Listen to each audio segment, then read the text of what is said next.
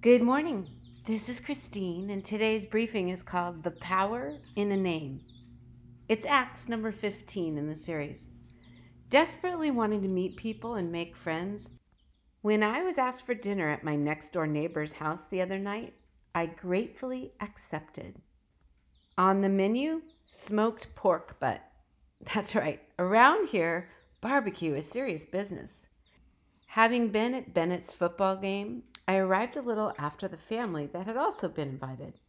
I did a lot of listening, but was drawn into conversation when someone asked what I do.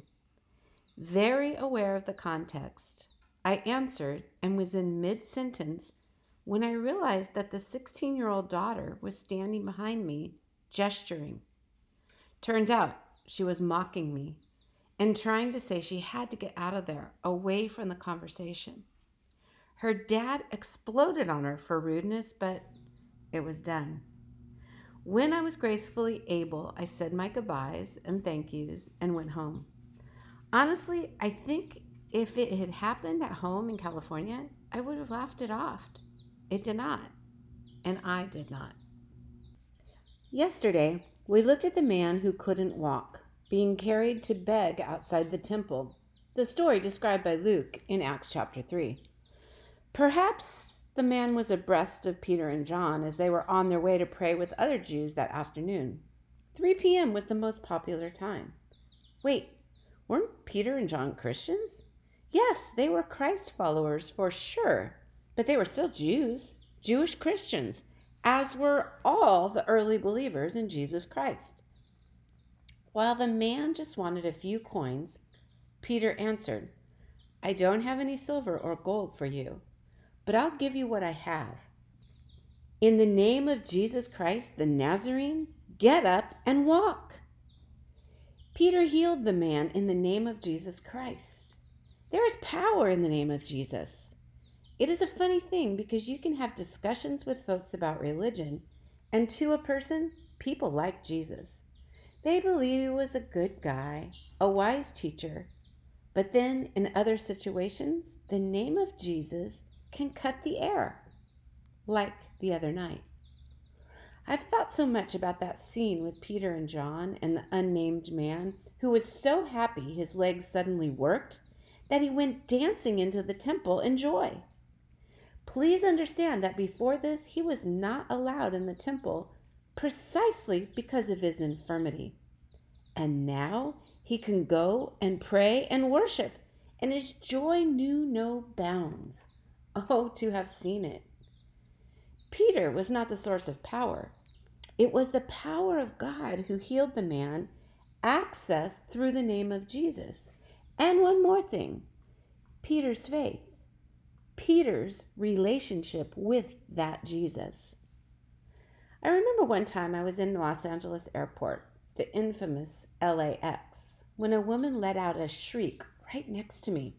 Turning around, I was able to catch her man's head before it hit the ground. While she flailed her arms trying to get someone to render medical attention, I knew at once that I had something they needed, Jesus. I looked into her eyes and said, I'm going to pray, okay? Yes, yes, please, the reply. And so I prayed that God would come and heal, give wisdom and bring peace, concluding with, in Jesus' mighty name, amen. You see, like Peter, that is the one thing I had. It was Jesus himself who gave us the right to invoke the power in his name. Until now, you have not asked for anything in my name. Ask and you will receive, Jesus said, so that your joy may be complete. From John chapter 16. And what does that have to do with you? If you are a Christ follower, you too can offer the peace, comfort, healing, strength, and power that comes only through the name of Jesus. I pray you do, and you will. This afternoon, I will go out with the Dream Center to take food to folks in poor neighborhoods in Raleigh. Why? Because it is my chance to serve in Jesus' name. Again, I love that picture of the man who was suddenly enabled to walk running into the temple in joy. It just etches a smile on my face and heart, all because of the name of Jesus. Oh, there is such power in that beautiful name. Well, Tasha nails it in this song. There is power.